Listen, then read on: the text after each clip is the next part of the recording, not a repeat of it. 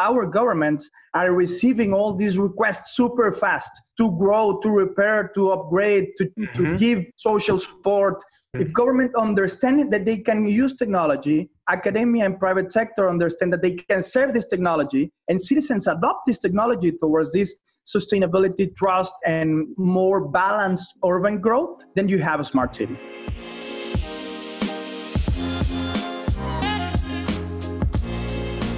Welcome, Getting There fans. I'm your host, Alejandro Garcia Maya. More than 80% of the global GDP is generated in cities.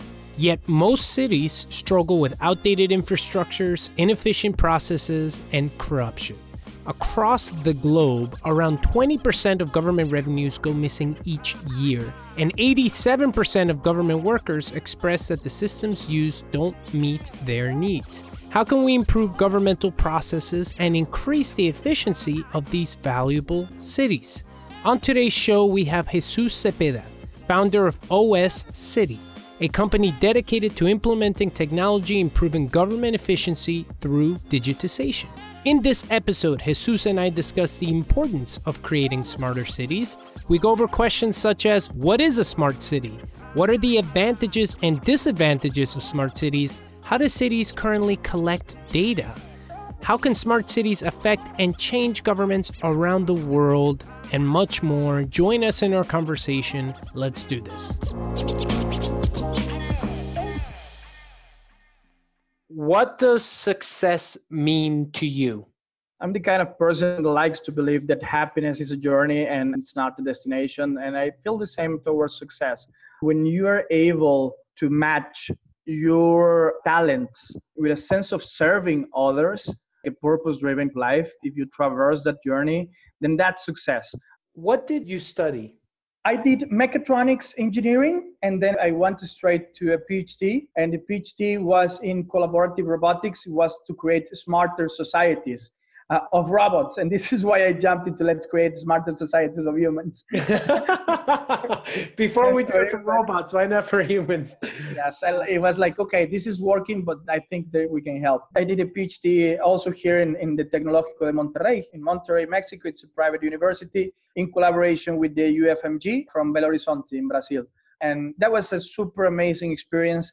I wish I was more into the entrepreneurial mindset at that time, because at that time I was much more oriented to being a researcher and raising the bar of robotics and artificial intelligence for Latin America. That was my main goal at that time. Then I understood that there's a way better approach to serve, and I found myself here. Before learning more about OS.City, we like to go over a couple problems. According to UN, 70% of the world's population is projected to live in urban areas by 2050. Today, 55% of the world's population lives in urban areas.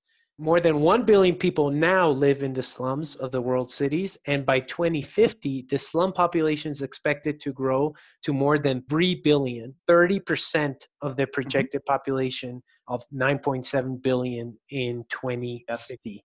When you think that 70% of the population of the total 9 billion are going to be living in cities, then you're saying that almost half of that population is going to be living in a slum. Incredible. So every 1 out of 2 people are going to be living in urban areas in a slum. That's crazy. So according to the World Bank, cities of the world represent 75% of global energy consumption and 80% of greenhouse gas emissions and a disproportionate share of resource use. And as humans, just covering the 3% of the total area or surface of the Earth. So all that you said just happens in 3% of Earth's surface. Wow, of all that energy consumption.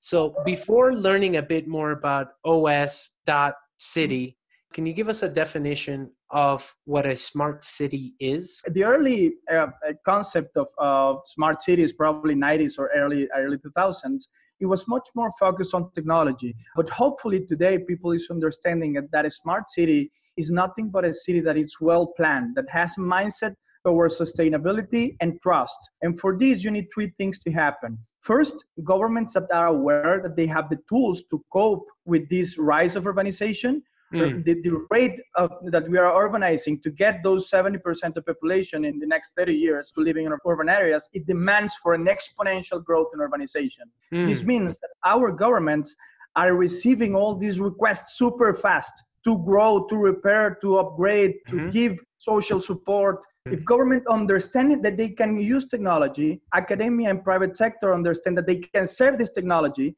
and citizens adopt this technology towards this sustainability, trust, and more balanced urban growth, then you have a smart city. What does OS.City do, and what problem are you solving? Essentially, what we are trying to do is to improve the government's efficiency. We created a software framework to transform governments into models of digital services. If you're familiar, for example, with WordPress, have you ever used WordPress for something? Yeah, for a website. Yes, 35% of the websites on the internet are built on WordPress.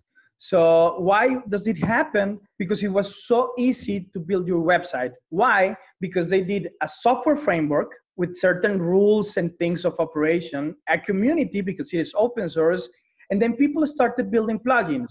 So if you wanted users to log in or sign up in your website, there was a complete pain. But now you got a plugin and you click, poof, I want a marketplace and I want a shopping cart and I want people to be able to pay with PayPal. And you just add plugins and you have all these services in your website, departing from an open source software framework.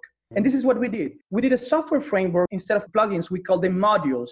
And according to the major city needs, we decide which modules are the first one for them. This is the main value, the opportunity for majors to have a citywide perspective that is almost real time of what's happening. The first deployment that we have here in Mexico, it was in a city called Tlanepantla, close by to Mexico City.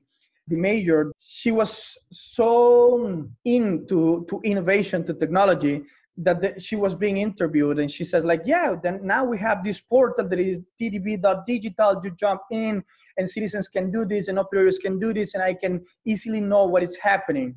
And the person that the interviewer said to her like, oh, so you can see it real time. Yes. So tell me how many broken streetlights that we have right now. So he was trying to just do bad press to her. And then she took out her phone, she logged in, she showed the charts and she was like, boop, boop, boop. This is what is happening. And that's not even the future. That should be the present, right? You should know what's happening in your city. How were governments gathering and analyzing data now? Just having data, it's a big thing for governments. It's hard to grasp because government has a lot of information influx. They generate a lot of data. They receive a lot of information. The thing is, there's a huge lack of structuring. And most of the time, it is not even digital. It's in a notebook. It's in a paper. So this thing is what is really hard for governments to understand, that then there is a chance for improvement, for efficiency, for trust, for transparency, for accountability, for saving money and generating more money for a government when you start digitizing, when you start thinking about digital processes instead of fulfilling a law requirement that demands for a paper to be signed and physically somewhere in an office. What are some examples of governments out there that have done a really good job converting their cities into smart cities? I cannot say that there is a government that it's actually doing everything properly. For us, focusing in Latin America, there's always inspiration in the Nordics, Sweden, Norway, Finland. These kind of countries are operating way differently than we do in terms of using technology and using data as part of their daily processes across the different ecosystems, and particularly around artificial intelligence and blockchain for government. Estonia is one of the best examples. For example, federal elections, just getting a new president, it takes less than 90 seconds, anonymously voting and ensuring full participation. 90 seconds. How? So, how's that done? They use blockchain. They have everything based on a blockchain-based identification. So instead of just having a regular ID as a citizen, you have a blockchain ID, and you use this blockchain ID for everything, for voting, for banking, for healthcare, for schools, for everything. Because blockchain works as a democracy. It is a consensus-based technology. So if the majority says something, that is believed to be the truth. The more nodes you have in a blockchain network, the more computers are involved in a blockchain network, the harder it is to convince 51% or more than they have to believe in a consensus that it's not true. So for example, Bitcoin, that it was one of the most popular uses of blockchain. There are hundreds of thousands of nodes of computers running the Bitcoin and replicating the Bitcoin database. So if you want to hack the Bitcoin and grab some money and then change it to dollars, you need to hack like half of the internet working with Bitcoin. There's no computing power for doing that. Currently, and that's a piece of security. In this case, if I'm voting for a candidate, that vote is registered in a ton of different computers all across the world. And if someone wanted to hack and change my vote, they would have to do it across many different computers. So that's why blockchain is very powerful. Exactly, that is unhackable because there is no computing power till today in across the world to hack all these computers at the same time. It's a very, very trustable, reliable, transparent technology. I think it's a great thing for public sector particularly. So that's one example of blockchain and democratization and being able to more efficiently be able to vote for one of your candidates. What are other examples out there? On the construction permits, for example, most of the times when you have a big construction project or urban development project, it says like, okay, it's going to be a residential area, so no one complains. But at some point, when it's like 70, 80% of finished, they change the permit and they say like, it's going to be commercial. So suddenly in front of your house, you have these 20 stores and you feel like, oh, what happened to my house? But you have no time to complain. And when you look at the permits, they say like, no, it was commercial from the beginning. So it was tampered, but you cannot tell. And now with this kind of blockchain services, you give an opportunity again for the citizens to become an auditor and for permits to be tamper-proof. So you reduce bribery and you increase transparency or accountability. And so no longer stamps or physical papers or whatever that says the permit says is residential, and then they can forge that and then turn it into commercial just by using blockchain alone and saying this is residential. They can't alter it again. Exactly. So blockchain is a very powerful tool to bring in transparency to a lot of different processes. What about artificial intelligence? Have you come across cases where artificial intelligence is put to use? Yes, definitely. And this is much more oriented into image recognition and language processing. From the image part, just think about how when we started using Facebook, you started tagging your friends. And now think about when was the last time that you tagged a friend? Facebook recognizes the faces of your friends. We have taught machines how a broken street light looked like, how a broken traffic light, how a pothole, how a damaged park, how insecurity, how graffiti, how situations look like. And this helps a lot. How do you determine what is a great solution for a city?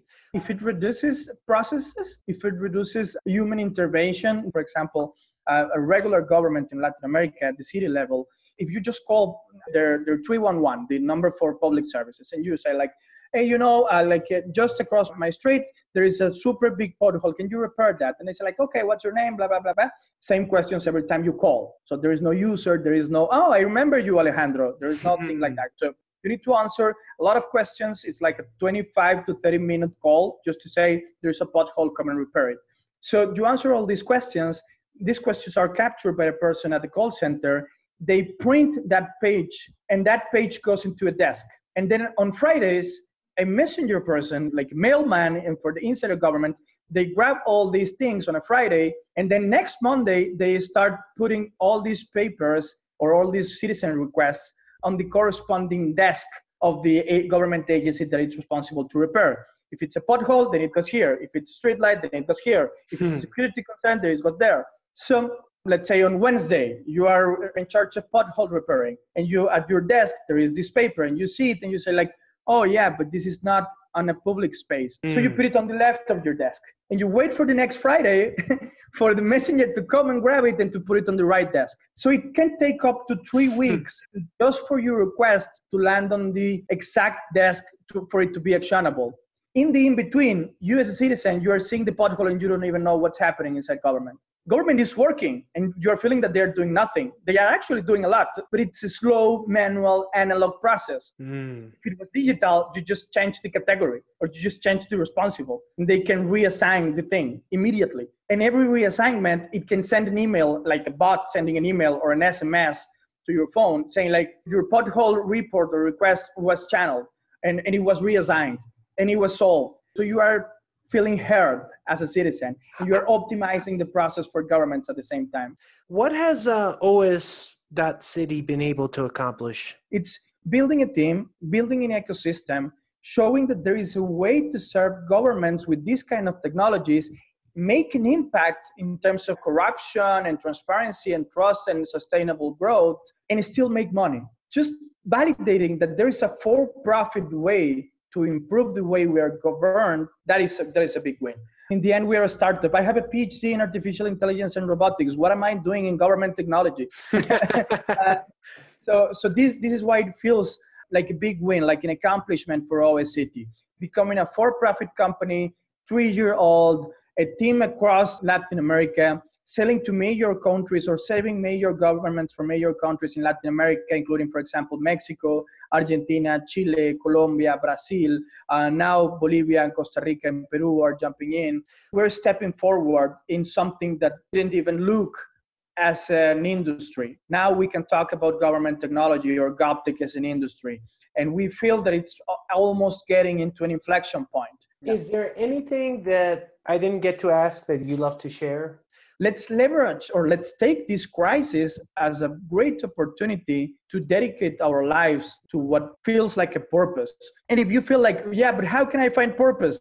And how can I make business out of purpose? It is relatively simple these days.